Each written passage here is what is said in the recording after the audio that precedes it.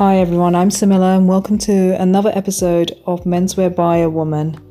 My guest today, I would actually have to describe her as a historian, a designer, very thoughtful in her design aspects, in her brand. And I think I've not come across a brand like hers in menswear.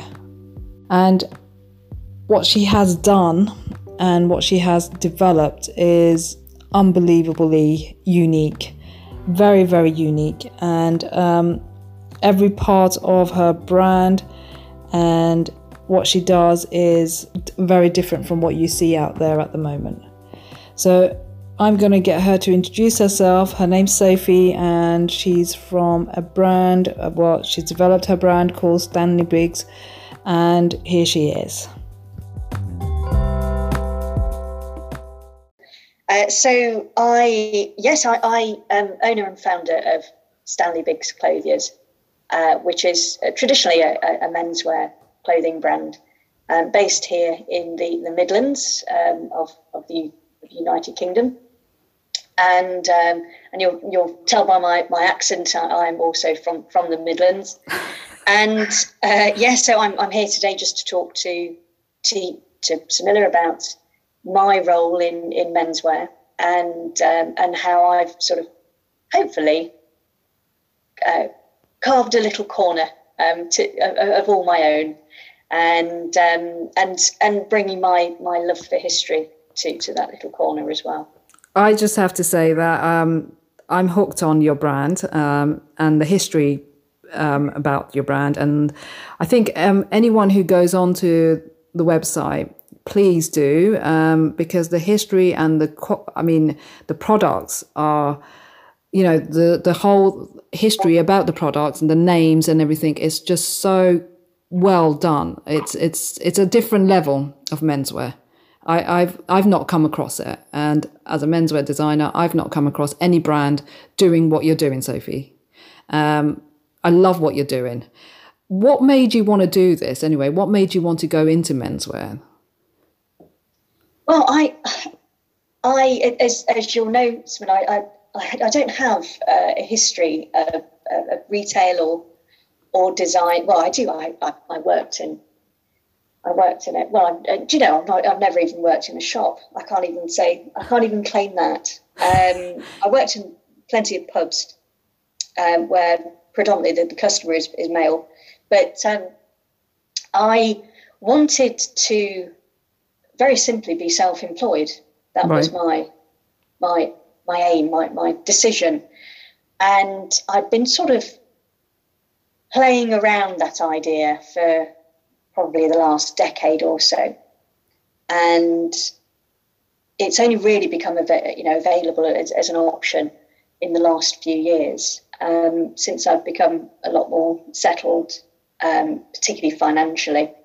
And in my overall life with my husband, and we bought a house sort of 6 years ago, and we've got this little world of our own.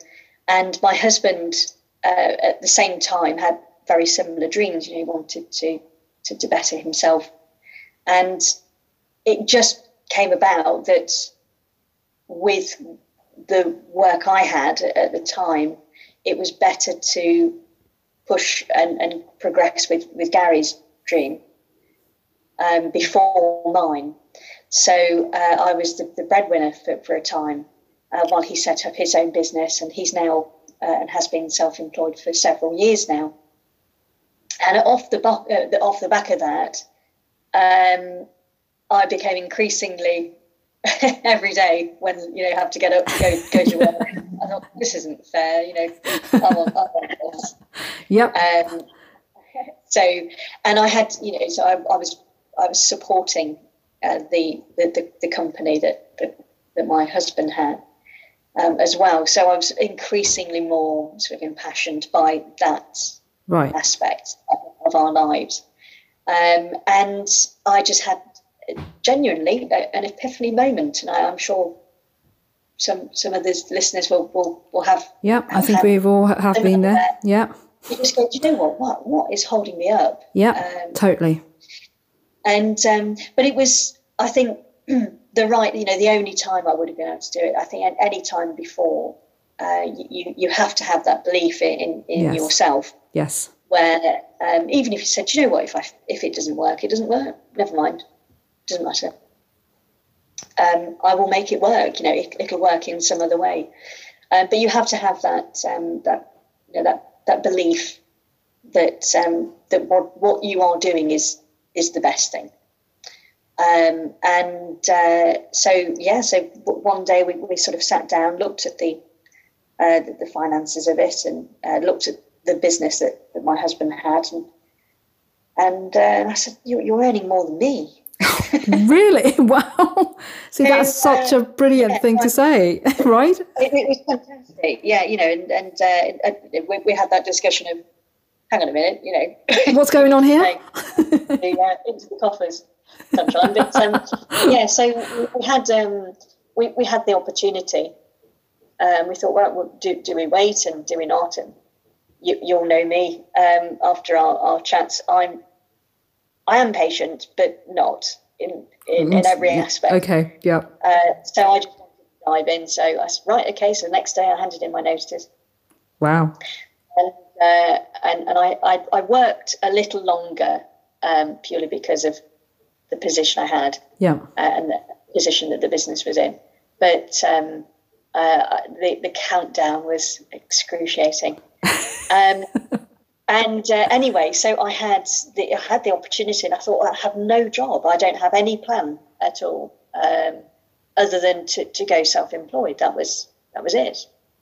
So I had absolutely no prospects, which was wonderful. Actually, it was quite liberating. I was very fortunate. Again, sort of highlight. We were in a very fortunate position because we'd worked ourselves off. Yeah. For several years before, that I could actually just say, I'm going to have a month just to think it out, work it all out. And I had the opportunity to work through the other business, so Old Time Design Company, that does reproduction, or very authentic reproductions of mostly Second World War items. And it's to a very, very niche market. And the importance of getting things absolutely right. So it's almost, it fools the eye. Right. It has to be that close to. That's what we were doing. And I had the opportunity to go through everything, sort everything out, expand that, kickstart it, take it to the next level, which we'd not really had the opportunity to do because, we're both doing full-time positions, and I was doing other aspects. So I went through all of that, and it afforded me the opportunity to say, well, this is what we'd love to do. We'd love to create a jumper in this style, for instance. And it became apparent with that review that if we were to go down some of those routes, it would start to raise questions of what the existing company was about, and potentially, sort of dilute the message of us being right. This is the most authentic thing. This is, this will fool. This looks exactly like the original. It's the closest match. Yeah. And if you're then wanting to say, well, actually, we want to create an item that is inspired by, it sort of sends off different messaging. So that's where we came about, when we thought, well, actually, we've got a few bits and pieces that we'd really like to look at and progress with. So let's create a different brand to do that. And that's where Stanley Biggs Clothiers was born. I was actually reading about Stanley Biggs as well, because you've got information about the actual person called Stanley Biggs, and it was quite fascinating. And I just thought, I didn't realise, and this is how, I read about it, but I didn't realise there was an actual guy called Stanley Biggs. Yes, it's actually is a man. So I know, and I was like, hold on a minute, and then I started to read every product that you have there about the history of it, And I just wanted to say, this is how well done of a menswear brand is. I mean, I was totally blown away with Sophie, with your knowledge of how you were actually coming out with all, every product has a name, but it has a history behind it. It's from certain person who was during that time, did this, that. It's just a total different, lifestyle and a level of a menswear brand. Thank you. I'm glad you. And I think that's I've mentioned history and what we did before, what we continue to do with the other business. So we are anoraks. We collect and have collected from a very, very young age. We did this individually, and we actually met through that mutual interest. My husband and I, and so we clubbed together, and we have a kit room, with our collections in. We have a room and loft, and we have this love for our particular love is sort of 1930s and 40s. Yeah, but it continues on to my love for history. I actually really, really like the even sort of the 1000s and British history, American history, anything that's from the past. I just love to research it and read about it and learn from it, and it was something that I wanted to convey. You've done it very well in a very different way. Yep, and it is. And as I don't think there's any other business that does that. I mean, no. They name a product, just to solidify the style. Yeah. They'll carefully pick. Yep. Something that's sort of. It's like the lifestyle, so a brand name. Yeah, so it's like having a brand name, and then you go back and you talk about that particular brand name only. But with yours, it's the brand name as well as others involved in that history, in that moment of those eras, from the 1930s. I saw something going back to 1920s as well, and about the rugby shirt. Yeah, so every item we do. And I didn't know about the rugby shirt, the history about the rugby shirt, how you actually come up with, how you told the story. And it's like, oh my God, this is a fascinating story that she's actually pulled out, and she's actually saying, what I want to know is, how you've actually come up with the history side with your products, when you name every product and you actually go back and you talk about that particular person. With your products, are you designing at that time as well, like back in that era? Yeah, so again, it's no accident with our love. It sort of seeps into other areas. So my preference and taste, and my understanding of clothing is mostly from an earlier era, and how things are constructed and what have you. As I say, I'm not a designer. I'm not a qualified designer. I've never officially studied that, but I have for many, many years looked at how older garments are constructed. Right. Okay, that's what I wanted to know. Yeah. And looked at how they fit and how they're meant to fit, which is a very, very different thing to how items and garments fit today. I can imagine. The fabric, and the materials used are completely different to today. Yes, okay, we use wool, but there's certain things. So I'll use one example, and this was a lesson I learned over the course of last year. Right. I wanted to introduce some flannel trousers, flannel slacks, like the sports. Now, flannel from the 1920s and 30s, and flannel from the 1500s, for instance, is completely different to what we do today. Sorry. It's exceptional quality. It's lovely. It's foxes, for instance, in the UK, create and weave this beautiful, and it's almost brushed wool. The quality and the way that it's made now, and the way things are woven now, it's very difficult to achieve that. And and I know this from experience with when we're replicating something, that to make it as authentic as possible. Sometimes, and it's good in a way, but it can be a little frustrating, where we actually want something that probably isn't as high quality. Okay. Because we're trying to replicate something that was made. Years ago, in a rush. So the uniform, for instance, the British Army battle dress, that was churned. It wasn't designed to last. It was designed to be worn maybe for a few months. To be put through the ringer and then just chucked away. It wasn't a stylized item. It was very functional and practical, and the fabric was designed and chosen specifically for that.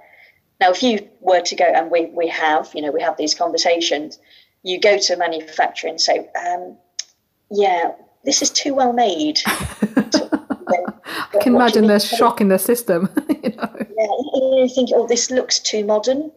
And they sort of go, right, okay, what do you... And you give them an original and say, this is what we want to replicate. And they say, the lines are all... It's like, that's exactly what...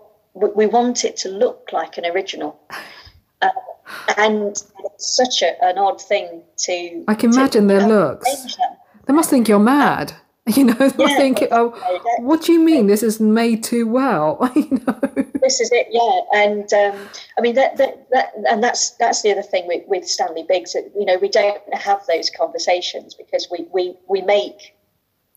we cheat. Yeah. We don't cheat necessarily, but we actually combine the original style and patterns, and I then go and source the way that it's in a modern way that it's constructed, that it will still look, so the silhouette and the style and how the garment fits and falls. Right. Okay. So it will be from that time. By using, sort of, and it's silly things like, overlocking. Overlocking wasn't done many years ago. No, it wasn't. But the thing is, it's an advantage to have on a garment because it lengthens the life of it. So it is, it's a good thing to embrace and continue with. But the diehards, if you're having something replicated, they don't want that. No, I can imagine. It's getting that fine balance. And with Stanley Biggs, we're able to actually, ironically, that the wool is probably far superior because it goes through so much better treatments, ethically as well. Yeah. So it is actually it's probably a far better garment that you'd ever find and get in terms of the actual quality of the actual fabric.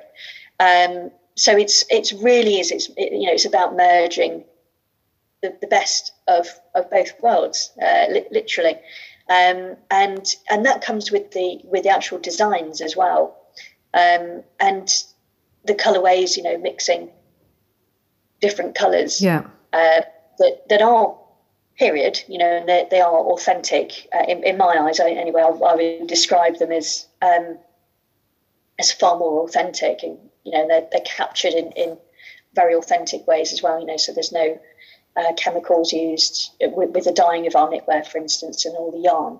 Okay. So it's ethically. So the ethical practice comes in, which is actually very easy to achieve if you carry on with the old ancient methods, which we've embraced. Particularly with our knitwear, but it's about having those and combining those to create a unique look, And, I would say that we have a two-tone roll neck. So that particular roll neck, design is very, very akin to it's a 1930s jumper that we've been inspired by. And it was black. And ironically, I don't actually have any black garments at all in terms of colour, because like white, it was near impossible to achieve a true black or a true white. Right. Mm-hmm. And it's not really an authentic colour. But what we have done is, sort of taken those designs and then added our own touch in different colourways, which are still authentic, but we've just merged them. So you do get this very unique look and style. But it's influenced from any aspect of history. So I know you've mentioned the 1920s and 30s garments being named after individuals from that era. But we also have our caps are named after some of the famous racetracks. The other caps, they're named after famous houses in particular. Yes, the I saw that as well. The Peak District, so Haddon Hall, which is actually I was married there actually. Oh wow. Chatsworth, which is, of course, is a very, very different era and style of house to the Haddon Hall. Haddon Hall is one of the oldest and untouched Tudor houses. So, the era isn't necessarily just the early 20th century either. The other thing I wanted to ask you was, when you come to doing the collection, how do you go about it? Like when you actually coming up with a collection, how do you start with it? Well, and this is where I've potentially I've made it up. I think you're not supposed to say that, because we all make it up. Put on a podcast, but no, I think my method and my approach has been very different. Purely because there's a lot of brands, and everyone will be familiar with the spring, summer, autumn, winter collection, season, all of that. And of course, it changes every year. Of course. So I've never really. If I like something, I like something. Okay. And that has always been my approach. So I'm horrific. I'm not very good. And this is why I don't have any sort of shopping friends. I don't go to the shops and walk around aimlessly. No, that's something. I literally just scan something, and I'm thinking, right, yes, no, yeah, okay, fine. And I don't look in particular, for at seasonal garments. Yeah. So I've never really been like that. And to be honest with you, that is very heavily influenced. Right. Through the brand, and it's probably dictated what the collection. Okay. It's not collections; it's the collection, the big collection. Okay. So I decided very early on, in April, which is the worst time really, I wanted to work on knitwear. Okay. Which of course we work out. Everyone works out of season in fashion. Yeah. But you normally work a year ahead, and this is the lessons are being learned all the time with this, particularly the last few years. But I thought, right, okay, I want to look at knitwear as my main signature piece. Right. And I say very slowly, established that I wanted 3 different styles. Okay. So there was the collared jumper, which is unique to Stanley Biggs. So that was a completely different design that I've not seen anywhere else. Okay. The roll neck, I think, has many different guises, and ours is, again, unique, but everyone knows what a roll neck is, or a turtleneck if you're in the US. Yep. And then you have the Gansey, or the Guernsey, again dependent on where you're from, or the fisherman's jumper. Yeah.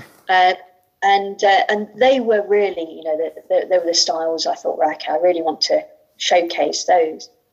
But I've done that slowly, and I think a lot of people are jumping on the bandwagon now about slow fashion and what have you. Yeah. My intention is to have those pieces. The pieces that we've launched have been very carefully, very considered in creation. So it won't be the case that these won't be around next year. Okay, This is the third year now that some of them have been around. We aren't about, we're launching a new seasonal collection. Right. Okay.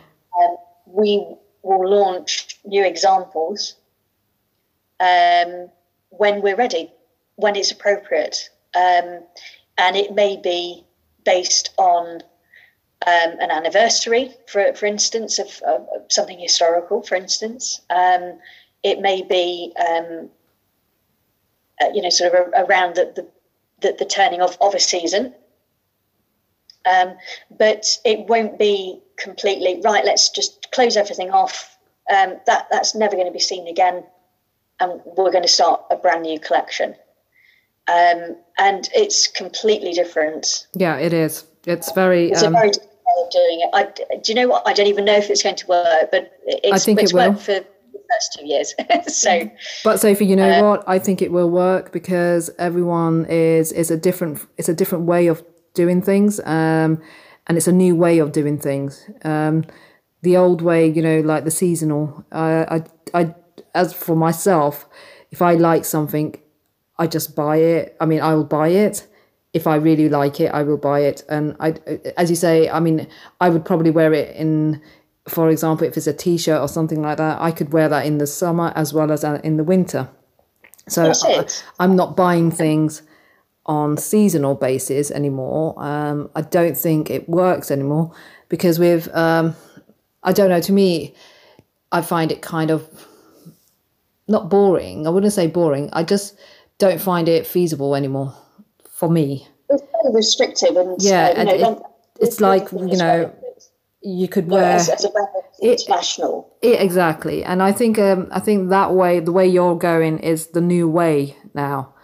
I think a lot of brands and a lot of independent brands, smaller brands, or even the big ones are actually thinking that way as well. I presume they are.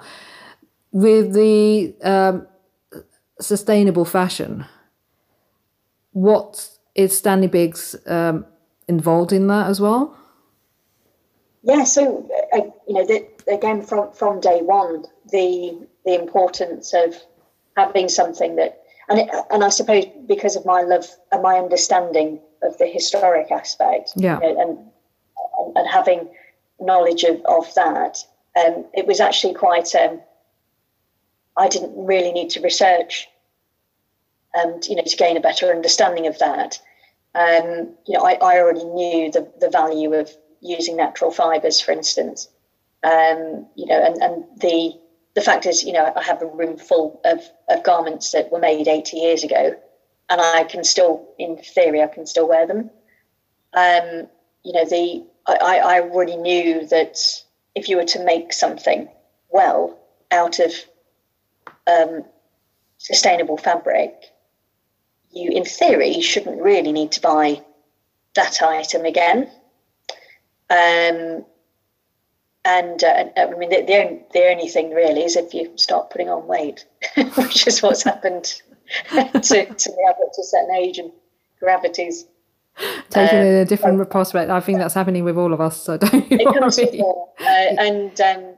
But that is the only, really, in theory, the only way that you probably want to replace your wardrobe. And just to actually just go back to what you've just said, Smilla, where you said, the old way is buying, by season and designing it. Yeah. Actually, that's quite modern. If you think about it, when was that done? Sort of the 1800s. Yeah. if you move all the way back, people were wearing clothes thousands of years ago, and it wasn't, that they would have a garment that will last a long time. That would last a long time. It was made by hand, specifically. Absolutely. It was designed either for hotter or colder weather. Yeah. And that's fine. So actually, it's the old way, the old way. Yeah. is really what we're readopting again. And it worked. Do you see what I mean? If it worked then, why can't it work now? Exactly. Yeah. And having these sustainable garments and items. Yeah. There is obviously a double-edged sword with that, where you're thinking, well, there's individuals that rely on that industry. That they rely on going every day to make garments and what have you. I think it's the importance of the brands, the businesses, that they need to lead on this, where they say, well, actually, we've deliberately decided that we're going to use a sustainable fabric or sustainable packaging or no packaging or whatever that decision is. Yeah. And it'll trickle down to the consumer.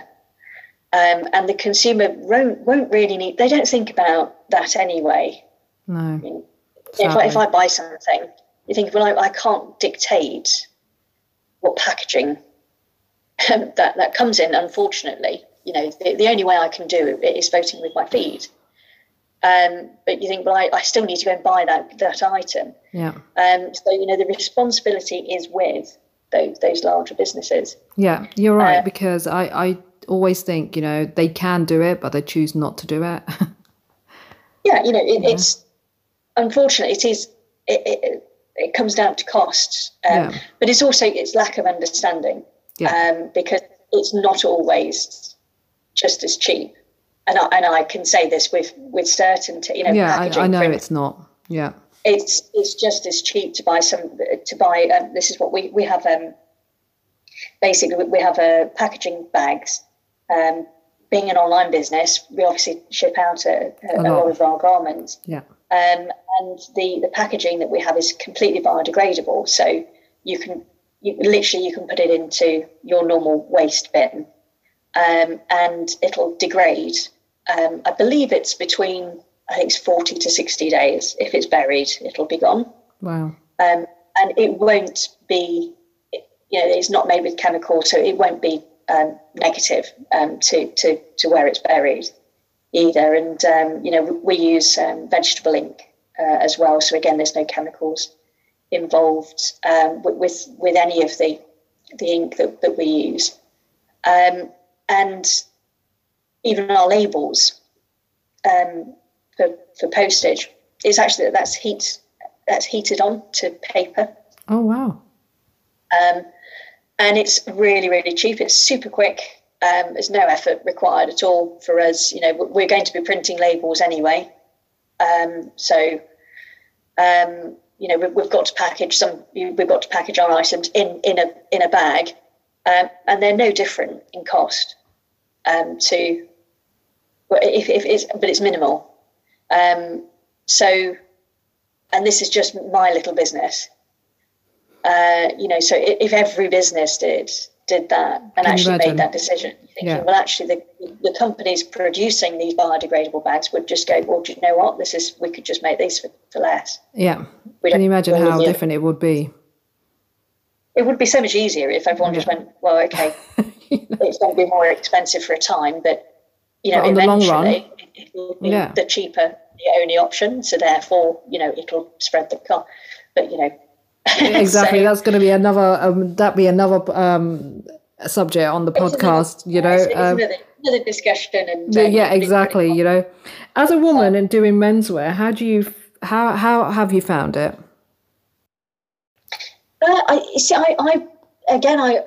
I don't know any difference. Okay. I suppose That's so. Good. I've not really gone in with any sort of perception that I might have a negative response. Right.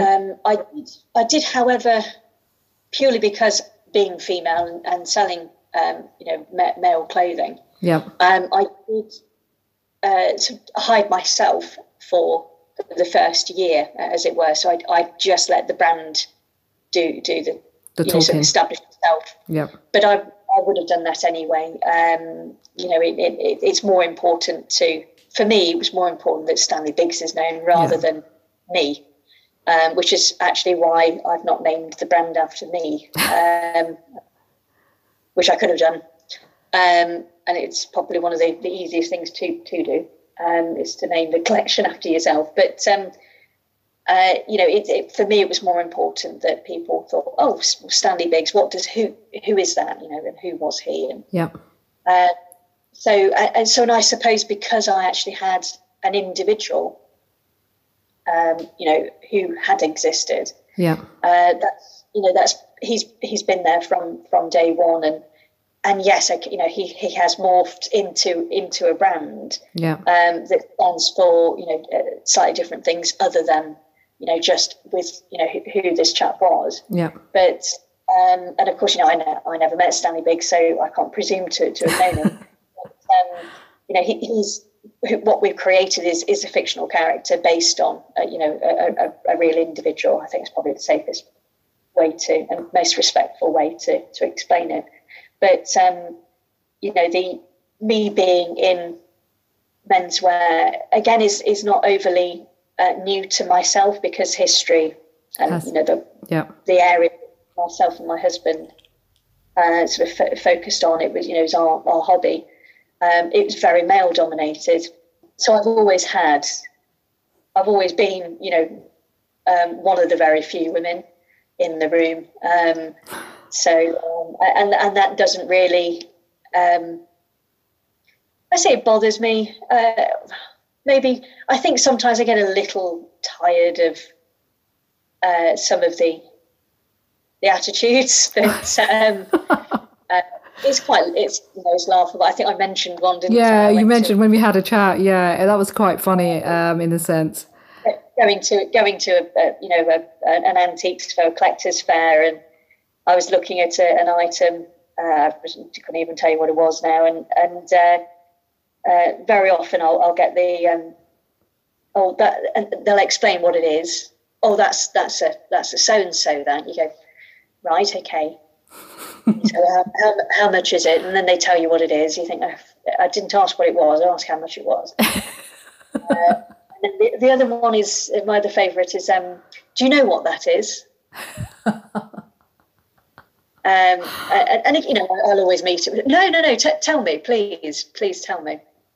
But I think that the one that really I just absolutely blown away by was I was looking at something and this chap said, "Who are you here with?"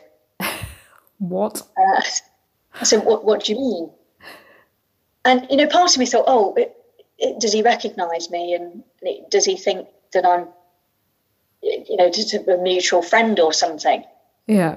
And I said, "What? Sorry, what do you mean? Who am I here with?" "Well, where's your man? Where's your? Oh my God! Where's your partner?"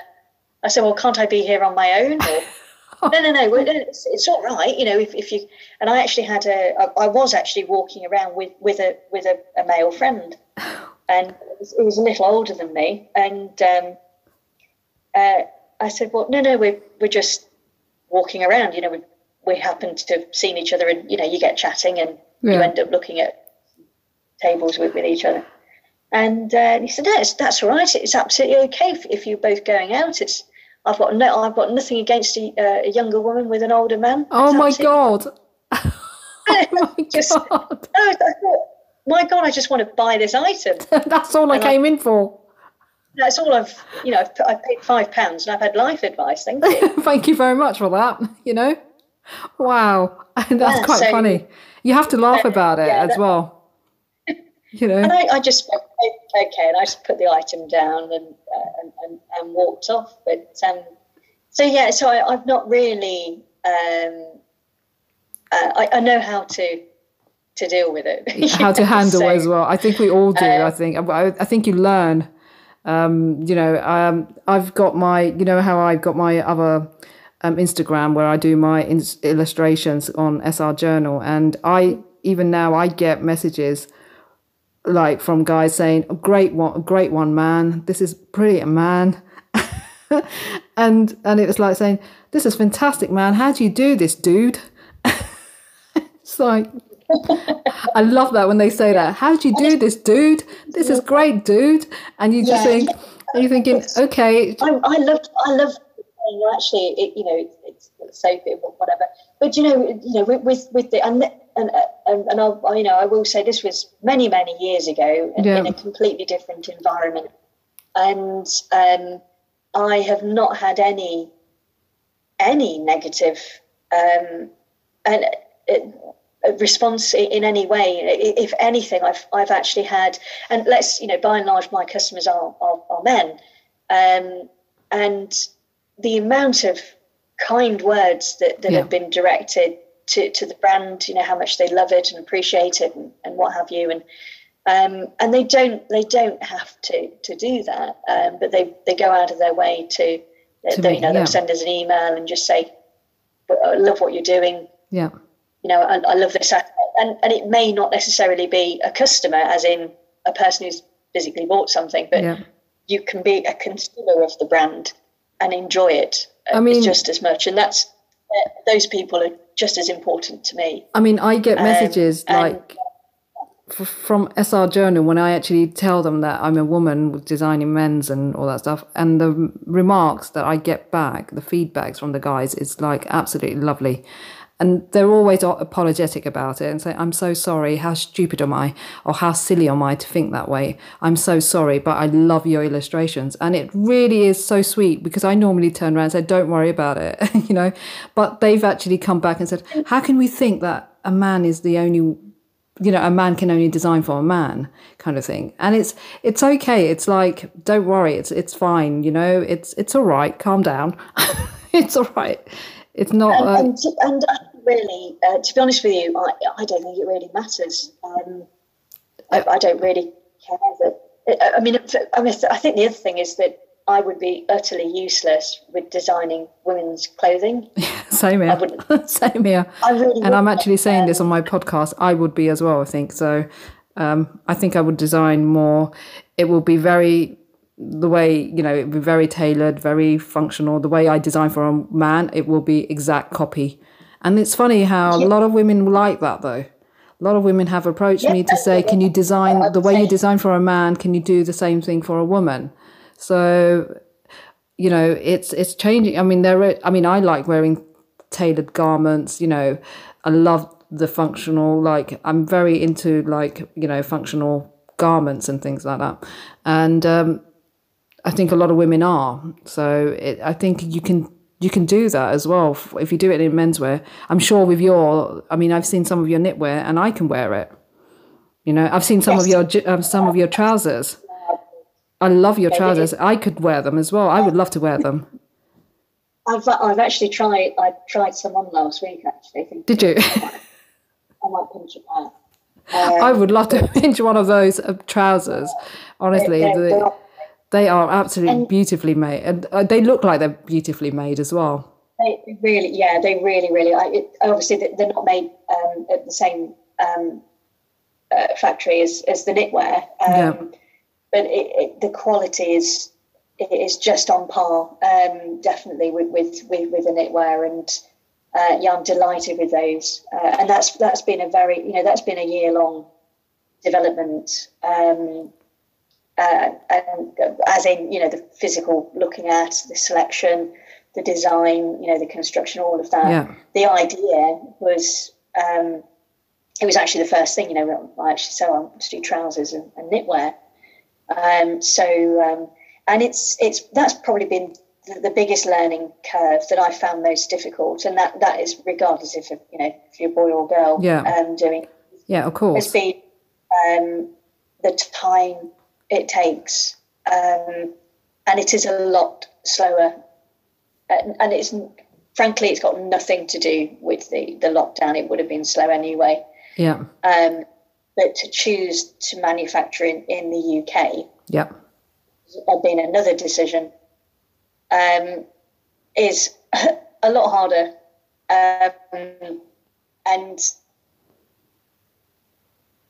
I think it's such a shame, because that is actually that shows there's a huge sign that over the years it's been absolutely decimated to the point where it is just about managing, and unfortunately, that's quite it's scary.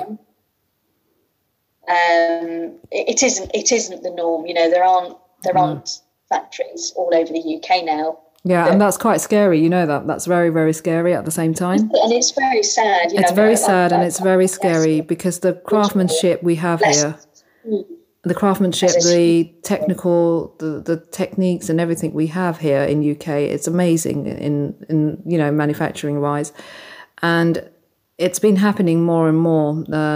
So I've I can see that, and a lot of my friends who are involved in fashion and all that stuff, we can see that. I don't know, with the pandemic, it's probably caused it even worse. How are you finding it during the pandemic with your brand? Yeah, I mean, everything stopped for a time, which was hard, because we were able to. This is the thing: we had a captive audience for a time. Because of course everyone just went on the internet, and because that's all you could do. Exactly, yeah. So we were very, very lucky in the sense that we'd actually, and it was just the time of year we'd sort of restocked after a busy winter and what happened. So we were quite lucky, but saying that there were items where I think, well, we haven't got it. As soon as that goes, that's it. And we've still have items. So there's the beautiful Haddon cap, actually. Yeah. That's I'm persevering with it. But that has been a complete victim of the lockdown, where the Harris tweed is of course woven in Harris tweed. Scotland. And of course Scotland have had different restrictions at different times, and that's really not helped. That's delayed many things, and of course then you're dealing with a natural slow process anyway. It's made on a 1920s loom, so it's not it is mechanical, but it's not progressed since the 1920s. So the slow pace is there anyway, as I said, regardless of the lockdown, and then it's a case of having these caps physically made and getting the yarn, and Harris tweed stopped everything in the first lockdown, and that knock-on effect is still, well, we've just got the tweed sorted. Wow. It's amazing, isn't it? How it's a long time, and that impact. I mean, we're lucky it's just one item. Yeah, can you imagine if it was quite more than that one item? And I'm sure there's businesses where you specialise in a certain thing, and that's just been knocked on its head because of quite that. Sad. Yeah, so and in some ways. I've been moaning about having to have this conversation with this maker and that conversation with that weaver and this conversation over here. But fortunately for the business, it actually divided the impact.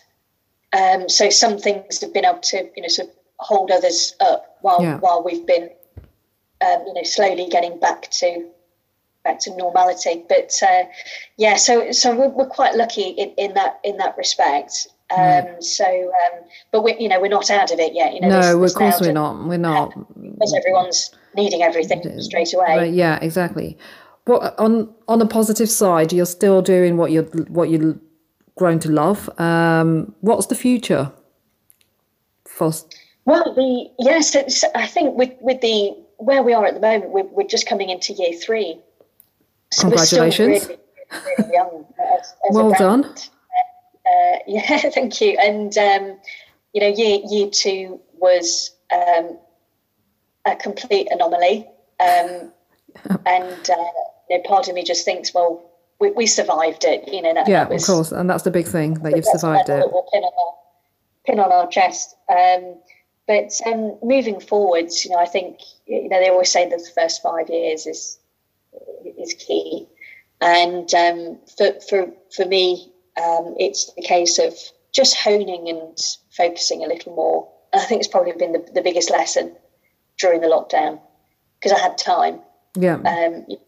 Right. Okay. What do we really want to do? What are we focusing on? What was the dream? So the trousers, for instance.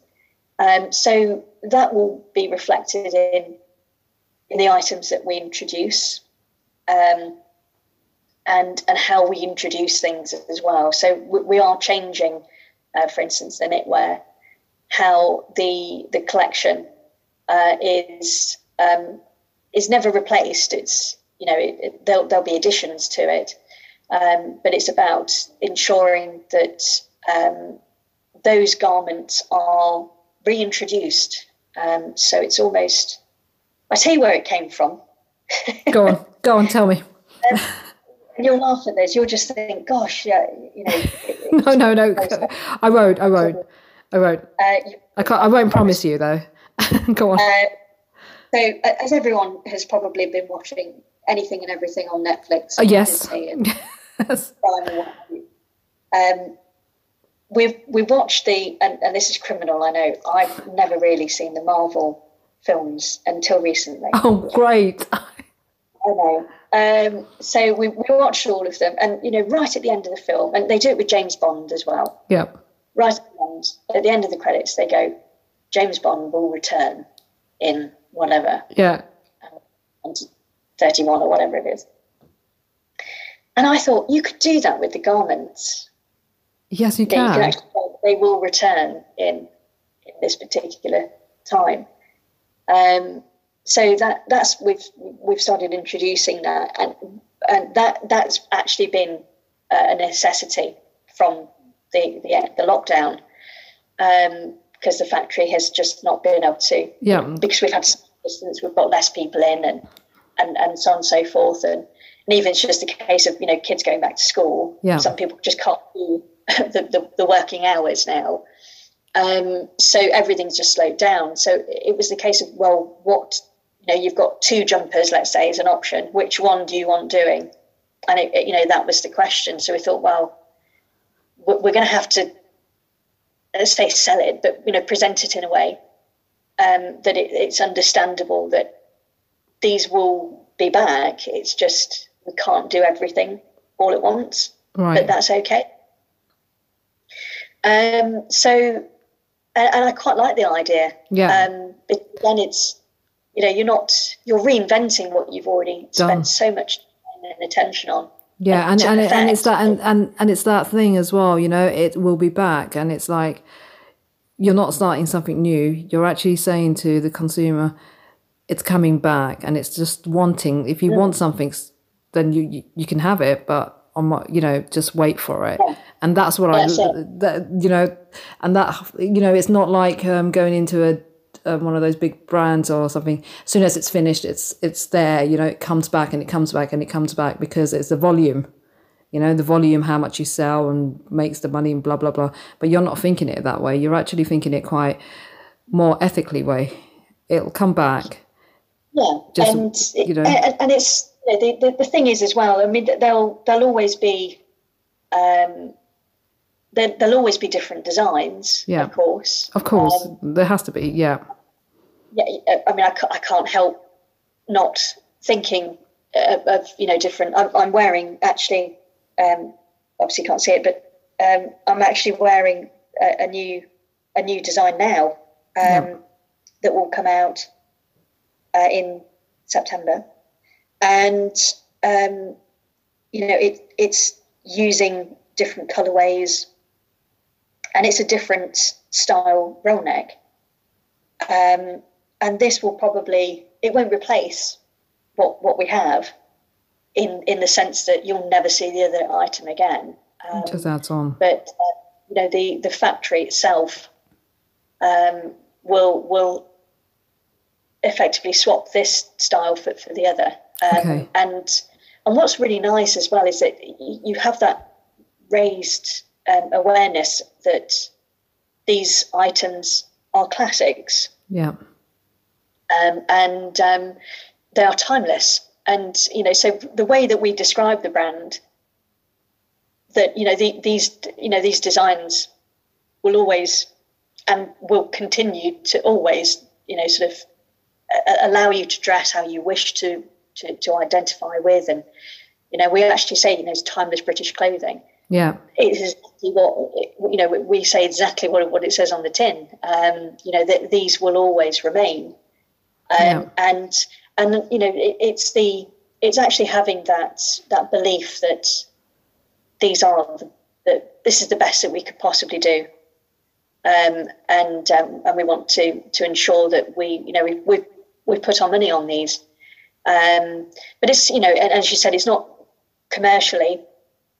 If I wanted to make a lot of money, I'd stay at, you know, where I was. But I actually want to do something a little more that enables me to be creative and work with some fantastic people. You know, there's so many creative talent. Yeah, it's unbelievable how many there is. It's you know, and even to with be able this... to bring that to the brand, yeah. You know, and make it and to actually make it more than just a jumper. Yeah, that's the amazing thing is, you know, we've got these beautiful postcards that have been designed by this fantastic illustrator who's actually he's modelled for us as well.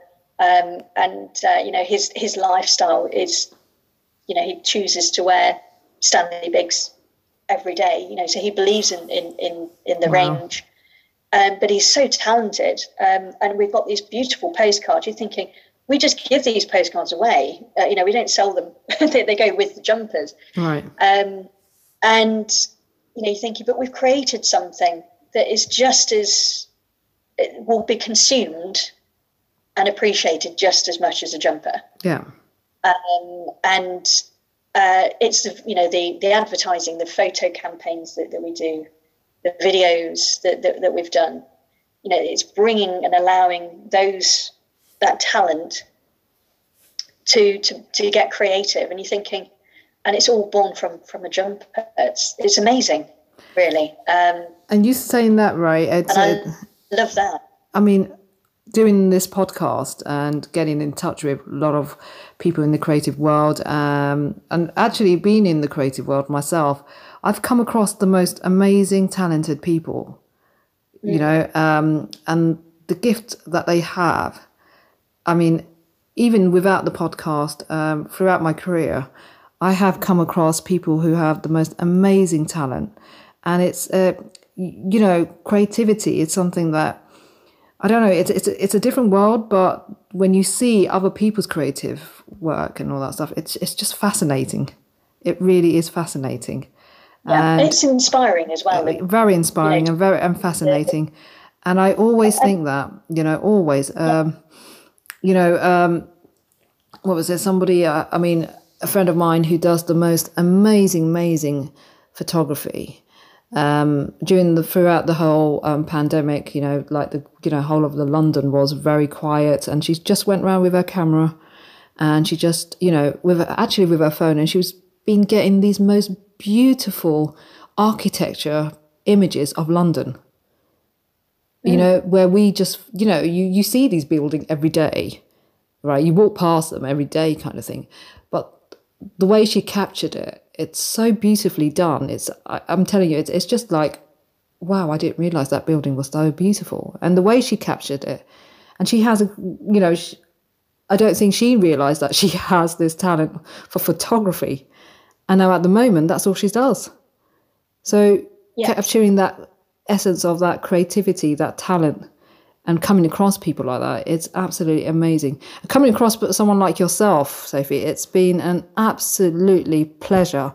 And speaking with you and your brand, it's like, you know, I just can't say how excited I am about your brand. And whatever you do, I mean, you've got me hooked on your brand now. Brilliant. So That's you have great. actually achieved this now, Sophie. I've just got to let you know. I am hooked on your brand. I love what you do. I am inspired by your brand. It's what we want. it's so well done. It's inspirational. It's exciting. I can't say the history side of it. It's just fascinating. And I have not come across any menswear brand like yours. And I have been in menswear brand for some time, but I have not come across such an individual brand that stands out from the rest. Great. Wow. Well, that's huge. Thank you very much. And I think, ultimately, as I said before, you don't have to be a customer. You don't have to go on and click buy. No. To consume and enjoy the product, or the brand, or its story, or what it's about. And for me, I actually enjoy the journey that a brand could take you on. And the funny thing is, your brand actually takes you on a journey. So when I go into the website, when I go onto the website, there's a big journey, and then there's little ones as well. And it's that's the fun aspect. It's about going on and having an experience. Yeah, and when I go onto your website, I actually literally go on a journey, and it's like going on a journey from the history side, as well as the style side, as well as the menswear side, as well as the design side. So there is so many angles that I go through when I go onto your site, and it's absolutely beautifully done. So I'm not saying this because I'm talking to you and I'm going to be, but I'm genuinely saying this as a menswear designer myself. It is absolutely beautifully done, and congratulations for that, because it's not an easy thing to do. It's quite difficult, and you've achieved it. And I just think, I love it. I just literally love it, and I'm hooked. So you will probably see. I'm going to be signing up to your newsletter as well. So yes. Yeah, I'm definitely signing up to your newsletter, and I'm actually going to be, keeping in touch with you, because I just love the brand a lot. I want one of those trousers, so I have to buy one of those trousers. So I will be in touch. But I want to say thank you so much, Sophie, for coming on board to Menswear by a Woman. It's been absolutely a pleasure having you on board, and I'm very grateful to you.